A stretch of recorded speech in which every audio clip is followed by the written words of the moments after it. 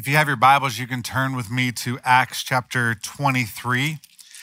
Today we kind of round third in our study of the book of Acts. We're entering into the final quarter, the last 7 chapters, which traditionally have been called the sufferings of Paul, because it's 7 chapters essentially of Paul suffering in different ways. And God asks more of Paul, on these pages than he's ever asked before.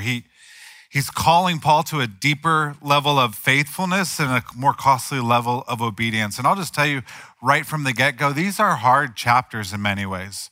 People don't tend to preach on them because they're a bit repetitive and the repetition is discouraging at times. That Paul goes and then he suffers, and then he goes someplace else and then he suffers, and then he goes someplace else and he suffers. But there's also a lot of beauty on these pages and in these stories. And the beauty that I see in the text we're looking at today is that Paul, in the midst of all of this suffering and all of this opposition, he, for the most part, shows just poise and really shows a tremendous amount of courage. And for many of us, when we think of courage, we think of the dramatic. If you're a guy and you're raised in my generation, you think of courage, you think of Braveheart, right? You think of Hollywood and Mel Gibson screaming out freedom. There are other movies that, just came out recently, movies like Hacksaw Ridge or Hidden Figures that show us pictures and glimpses of courage. But what happens to so many of us is courage, it's kind of a cool thing, but it's a kind of out there thing. Like it's for the spectacular, it's for the dramatic, it's for the big screen, it's for Hollywood. We actually don't think all that much about courage in our day-to-day life. And Brene Brown, in her amazing book, Daring Greatly, she's really helped me expand my understanding and definition of courage. She says in her book, courage, while sometimes it is doing something huge, we also experience courage in the day-to-day. She says that courage is asking for help. It's asking for forgiveness. It's saying no. Courage is exercising in public, especially when I don't know what I'm doing and I'm out of shape. Anyone ever been there? Courage is signing my mom up for hospice care. It's getting pregnant after 3 miscarriages. It's reaching out to my son who's going through a difficult divorce. It's calling a friend whose child just died. It's helping my 37-year-old wife with stage 4 breast cancer make decisions about her will. I think of today, courage is showing up on Child Dedication Sunday when you want to have children and you can't have children or you don't have children. Courage is something that comes into play every day of our lives. It's something that we all need, and it's something that we all need to grow in. And so we're going to look at Acts 21 through 23, 3 chapters, and really focus in on the courage of Paul. And I'm going to read for you just one verse near the very, very end of the text we're looking at. It's Acts 23, verse 11. We're going to kind of begin with the end in mind. And so if you're able, please stand with me for the reading of God's word as we look at Acts 23, verse 11.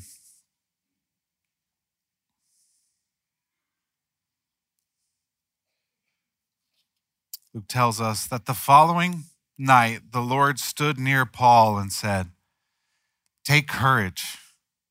As you have testified about me in Jerusalem, so you must also testify in Rome." This is the word of the Lord. You may be seated. It's one verse that really unlocks the previous 3 chapters. And so the outline that we're going to follow this morning is real simple. We're going to talk about the why of courage, why we need it, and then we're going to talk the how of courage, how we actually get it, use it, leverage it in our lives. Beginning, though, with the why of courage. Why do we need it? Why does Jesus come to Paul and say, take courage? And the answer, I'll tell you why, and then I'll show you. The answer, the reason why we need courage is because life is really hard. And it's because a life of obedience is really difficult, and often it's painful. Obedience is really difficult, and often it's painful. If you go back to chapter 21, while Paul he's on his way from Asia to Jerusalem, he makes a few stops along the way, and Luke tells us about these stops. The first stop they make is in a city called Tyre, and Luke tells us that we landed at Tyre, where our ship was to unload its cargo. Finding the disciples there, we stayed with them 7 days. Through the Spirit,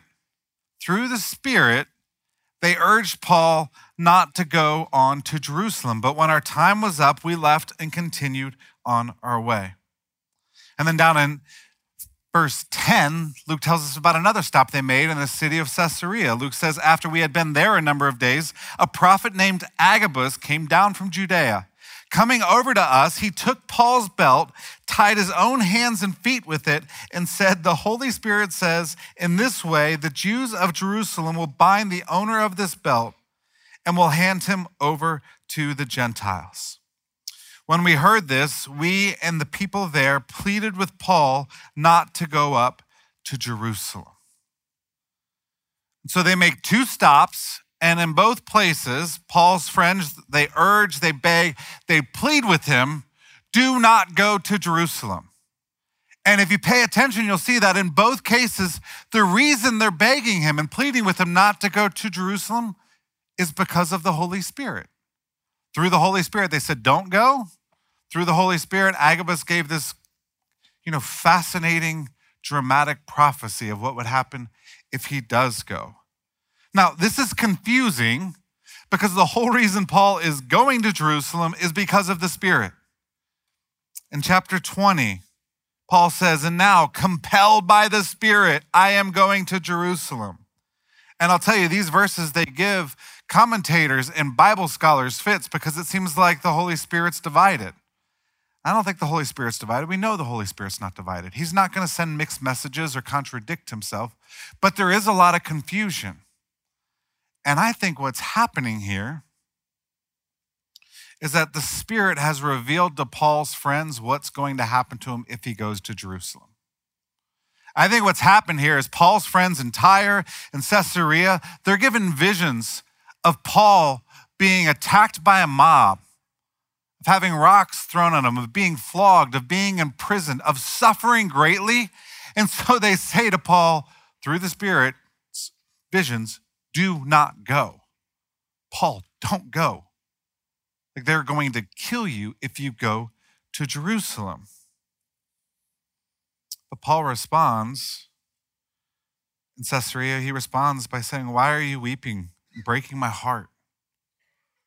I am ready not only to be bound, but also to die in Jerusalem for the name of the Lord Jesus. What Paul's saying here is he's saying, listen, this is the Lord's will for me, and I'm ready to go.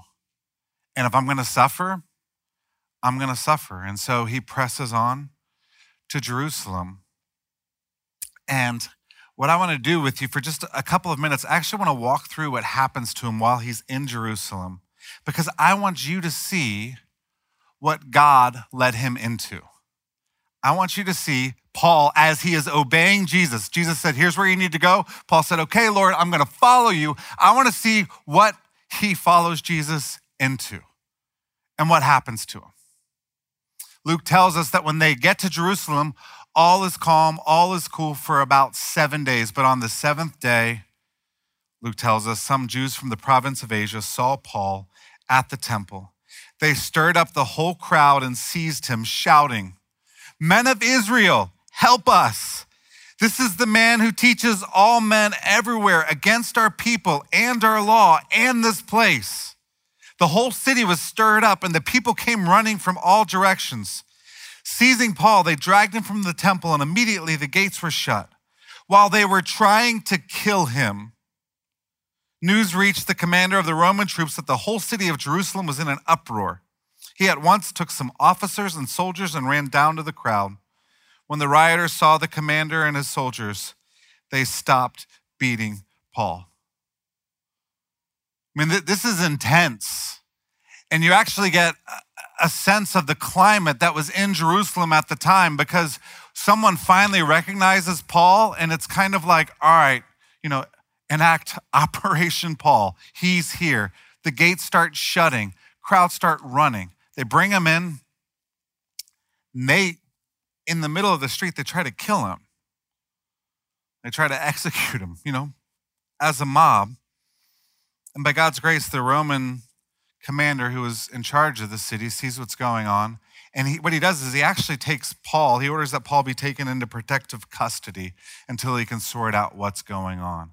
And so as he is having Paul, they had to carry him because the crowd was so violent, they wouldn't even let Paul walk. The soldiers had to carry him. As he's being carried to the Roman barracks, Paul actually speaks to the commander and he says, "Hey, can I have a word with the crowd?" And the commander says, "Okay." And so Paul, because the whole reason, he's going to Jerusalem is so he can testify about Jesus. And so what does Paul do? He gets up in front of the crowd that just tried to kill him, and he proceeds to share with them his story.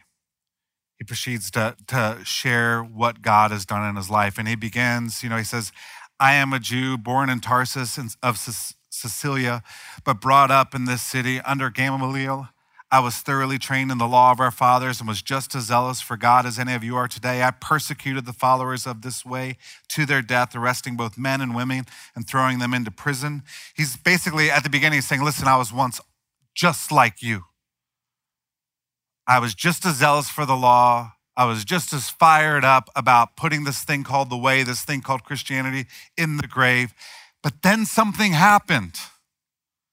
I was on this road to Damascus and Jesus showed up and he blinded me. And he said, "Why are you persecuting me?" And I met him and I came to faith in him. He saved me. He rescued me. And then he called me to go preach his gospel and to preach it not just to the Jews, but to the Gentiles as well. And when he does this, when Paul shares with them that the gospel is not just for the Jews, because they're listening along up to this point, but when Paul says, listen, the gospel of grace, it's actually for all people everywhere, the crowd snaps. Luke tells us the crowd listened to Paul until he said this. Then they raised their voices and shouted, "Rid the earth of him. He is not fit to live." As they were shouting and throwing off their cloaks and flinging dust into the air, the commander ordered Paul to be taken into the barracks. He directed that he be flogged and questioned in order to find out why the people were shouting at him like this. I don't know if you've ever seen Zero Dark 30 or American Sniper or any of those films, but you kind of get this picture of what this mob was like. They're throwing off their cloaks. They're flinging dust in the air. They're rabid. They're angry. And the commander, he knows he's got to do something, so he orders for Paul to be flogged. And the whip that would be used on that would have been used on Paul would be similar to the whip that was used on Jesus. It was a wooden handle, and attached to the wooden handle were many leather strips.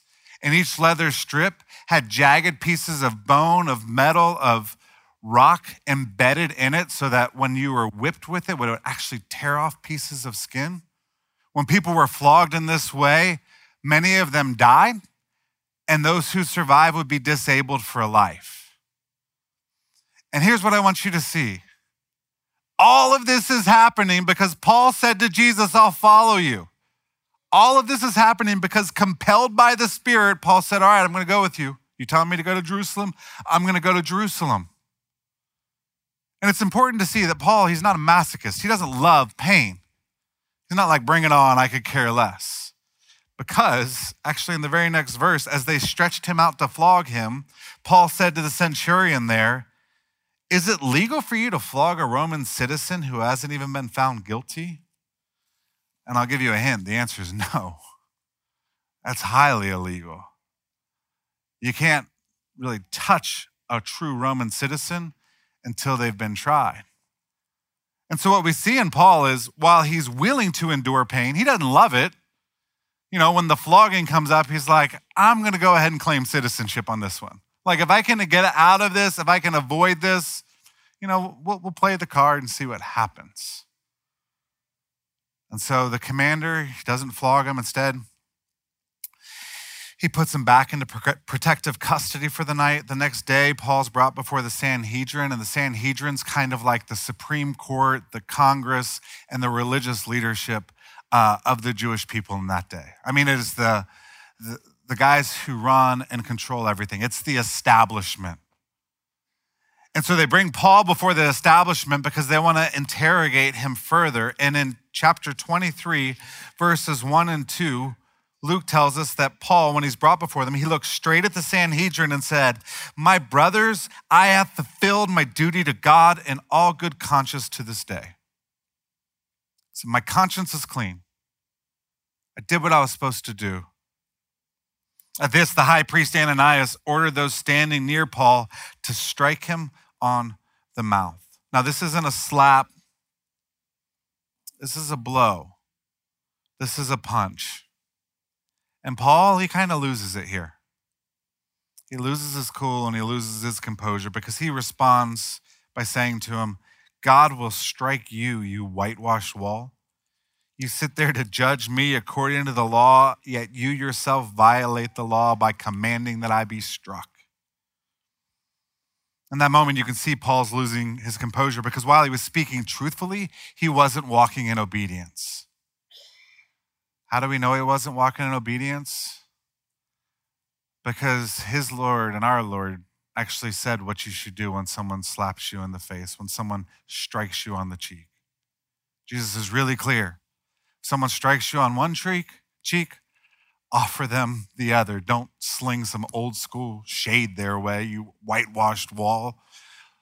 But he kind of just lost it. And it's understandable. But the thing about Paul is he knows he lost it. He knows he failed because in verse 4, those who were standing near Paul said to him, "You dare to insult God's high priest?" And Paul replied, "Brothers, I didn't realize it was the high priest. For it is written, do not speak evil about the ruler of your people." Paul owns it. And I think for us, the failure here, it's like, well, it's totally understandable if I was in that place. But you have to understand, I mean, this is a very clear teaching of Jesus. These men are very deeply religious. Everything you're doing is going to be criticized and evaluated and inspected and reflected upon. And Paul here, imagine if he would have turned the other cheek.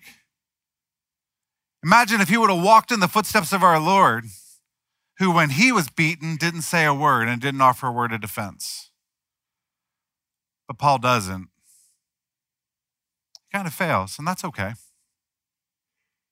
There's grace.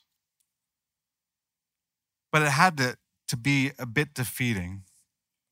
And yet right after that, Paul does something incredibly shrewd. Paul, knowing that some of them were Sadducees and the others Pharisees, called out in the Sanhedrin, "My brothers, I am a Pharisee, the son of a Pharisee. I stand on trial because of my hope in the resurrection of the dead." Now, when he said this, a dispute broke out between the Pharisees and the Sadducees, and the assembly was divided because the Sadducees say there is no resurrection and that there are neither angels nor spirits, but the Pharisees acknowledge them all. And so what you got to see, I know there's a lot of words and a lot of C's, Pharisees and Sadducees and all of that, but there are two groups of people. One who's saying, when we die, that's it. There's another group that says, no, when we die, we will rise from the grave. And Paul's saying, I'm a part of that crew. And then the two bodies, the Sadducees and the Pharisees, they start to fight and they start to argue. And what Paul did here is essentially he threw like a theological smoke bomb, to disappear like a ninja, because they're arguing with one another and he's going to try to sneak out. And typically when you think of theological arguments, you might think, well, they could probably get heated every once in a while. This one turns vicious though. Paul isn't able to escape. And Luke tells us that the dispute between these two groups became so violent that the commander was afraid Paul would be torn to pieces by them. So he ordered the troops to go down and take him away from them by force and bring him into the barracks. And it was that night when Jesus showed up to Paul. Jesus stood beside Paul and said, hey, take courage. And I think Paul was pretty low. His countrymen want him dead. He's failed in a pretty big way as his witness. He's been abandoned by an awful lot of his friends. He's discouraged. He's despairing. He's low. I know this is where he's at because Jesus, 4 times in the Gospels, does Jesus come to someone and say, take courage. First time, Matthew 9, when he heals a paralytic, a guy who was hopeless, utterly hopeless. Jesus heals him. Then also in Matthew 9, Jesus says, take courage to a woman who had been bleeding for 12 years and spent every dime she had on doctors but had never found a cure. He heals her and says, take courage. Third time, when the disciples, they left Jesus on the shore and they went out on the sea together. And so Jesus starts walking out to them and they see him and rightfully, they see him walking on the water and rightfully so they freak out and wonder what kind of monster walks on water is going to kill them. They were terrified.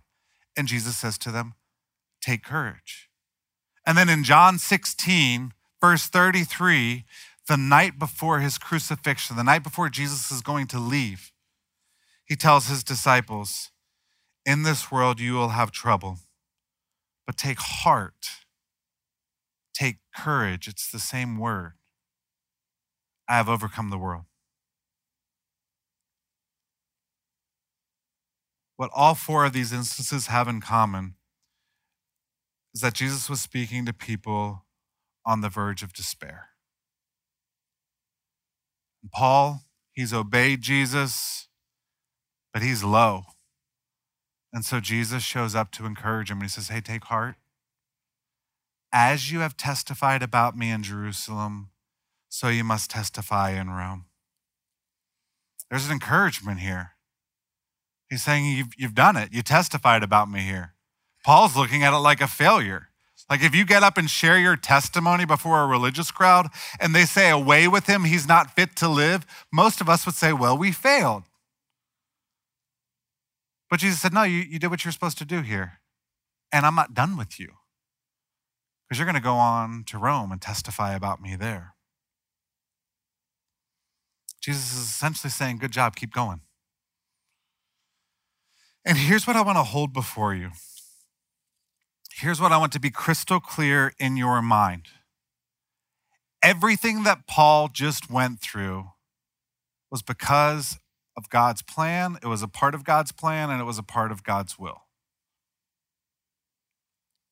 Everything, the suffering, the hatred, the isolation, the despair he experienced, the physical pain, the emotional pain, all of it was a part of God's plan and a part of God's will.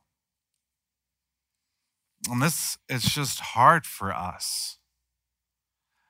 Because the default nature of the human heart is to think God just wants me to be happy all the time. Anyone else just default back to that? I learn again and again. I have these seasons of suffering and then God brings great beauty out of the suffering. And I'm like, yeah, God, he's not concerned just about me just being happy. He wants to change me. And then what happens as soon as I get out of the season of suffering? I have a week or two where it's 70 and sunny outside. Everything's great. And then suffering comes into my life and I'm thinking, seriously, God, you're going to do this? Because we all default to thinking that God ultimately just wants us to be happy. And what this text says is, no, God wants us to follow him and to obey him. And sometimes it's going to be awesome and there's going to be highs and there's going to be joy. And sometimes you're going to find yourself alone and in despair. So often I think that I'm like this. Most of us are like, the disciples in the churches telling Paul not to go to Jerusalem.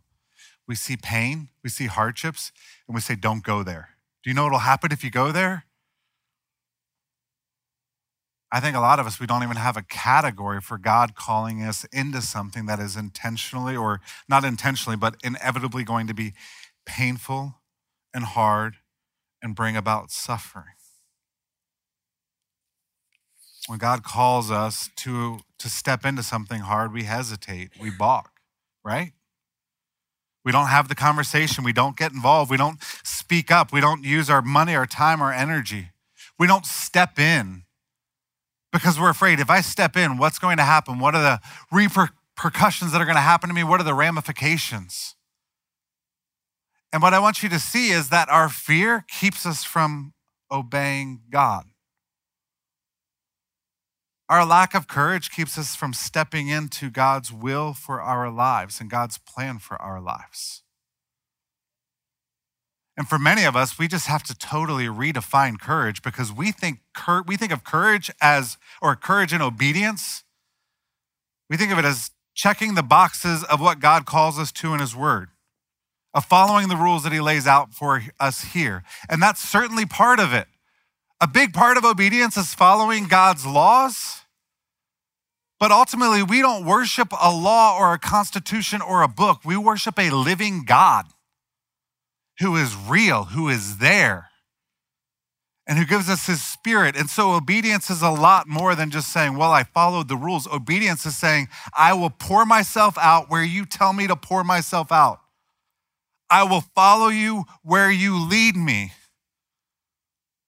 Because it's a relationship. And it's a fellowship. And to do that well, all relationships can become painful. To say Christianity, I mean, when you no longer reduce Christianity down to, I'm going to follow the rules that I like in here, and instead you say, I am going to commit my life to the living God wherever he leads me, the minute you do that, be prepared for pain. Be prepared for hardships. And be prepared for suffering.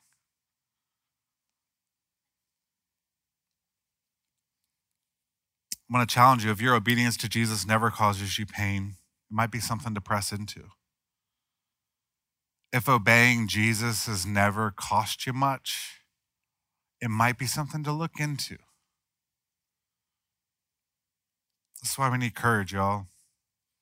So when he calls, we can say yes. So when he says, go there, we can say, okay, I'll go, even though it looks awful. So that's the why, but the how. How do we get this kind of courage? One, you got to recognize that Jesus is with you. And two, you have to remember that he's already gone before you. What do I mean by that? How did Paul get this kind of courage? To keep going and keep going. What did he know? Well, Paul knew that even though Jesus was calling him to suffer, he wasn't calling him to suffer alone. Because God never calls us to suffer alone. Because wherever we go, he goes with us. And when we suffer, he suffers with us. You know, a couple chapters earlier in Acts 18, Luke tells us that one night the Lord spoke to Paul in a vision, do not be afraid, keep on speaking, do not be silent, for I am with you. And no one is going to attack and harm you because I have many people in this city. And so this was obviously a challenging circumstance, or else God wouldn't say, don't be afraid. You don't say that unless someone's afraid. So Paul's afraid. And what does the Lord Jesus do? He says, I'm with you. And not only am I with you, I got connections in this city. No one's going to lay a hand on you. The promise that Jesus makes to Paul there, he made to his disciples and in turn to all of us. The Great Commission when he said, surely I am with you always to the very end of the age. What I want you to see is that our God, he's not some general stationed in headquarters, moving us around on some board, not really knowing or caring about the suffering and pain we endure. No, he is a faithful counselor, a faithful brother, a faithful friend, who wherever we go, he walks with us. Whatever we have to endure, he endures with us. And I think, and this is a bit speculative, but I think the reason Jesus shows up to Paul in such a powerful way here in chapter 23, he manifests his presence, is because Paul was beginning to forget that the Lord was with him and he still had a lot of mountain to climb. He still had to go to Rome and he was getting discouraged. And so Jesus steps up and says, Paul, take courage, I'm with you. I've been with you and I will stay with you. Paul needed to be reminded, like we all need to be reminded, that the Lord never leaves nor forsakes us. He is with us always. And because he is with us always, man, we can have the courage to go through anything or step into anything, because there's no safer place to be than to be with Jesus, regardless of what's happening to you. There's no safer place to be than to be with Jesus, regardless of what's happening to you. And so in Mark 4, it's a story that I've taught on a number of times, but it's come back and God's really been working my soul, like working on my soul with it. It's the story of when Jesus and his friends, they go out sailing on the Sea of Galilee. And Mark tells us that while they're on the sea, a furious squall came up and the waves broke over the boat so that it was nearly swamped. Have any of you ever been on a boat that's been swamped or nearly swamped? I have twice, so don't go boating with me, right? 2 times. Both times I had life jackets and both times it was absolutely terrifying. These guys are on the Sea of Galilee in the middle of a storm. The boat is swamped, it's sinking. And yet Mark tells us that Jesus was in the stern, sleeping on a cushion. And the disciples woke him and said to him, "Teacher, don't you care if we drown?" You ever ask God that question? You ever ask Jesus, "Don't you care if we drown? I'm being slapped around by the waves. I'm struggling to keep my head above water. Do you give one rip, Jesus, about what's happening to me?" In this story, it's our story. And what I love, and I'm still challenged by Jesus' response, because Jesus got up, he rebuked the wind and said to the waves, which I love that he rebuked the wind. Hey, stop it now. Waves, be quiet.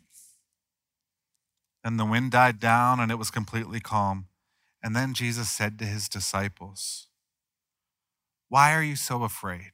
That's the first question, which seems like a ridiculous question.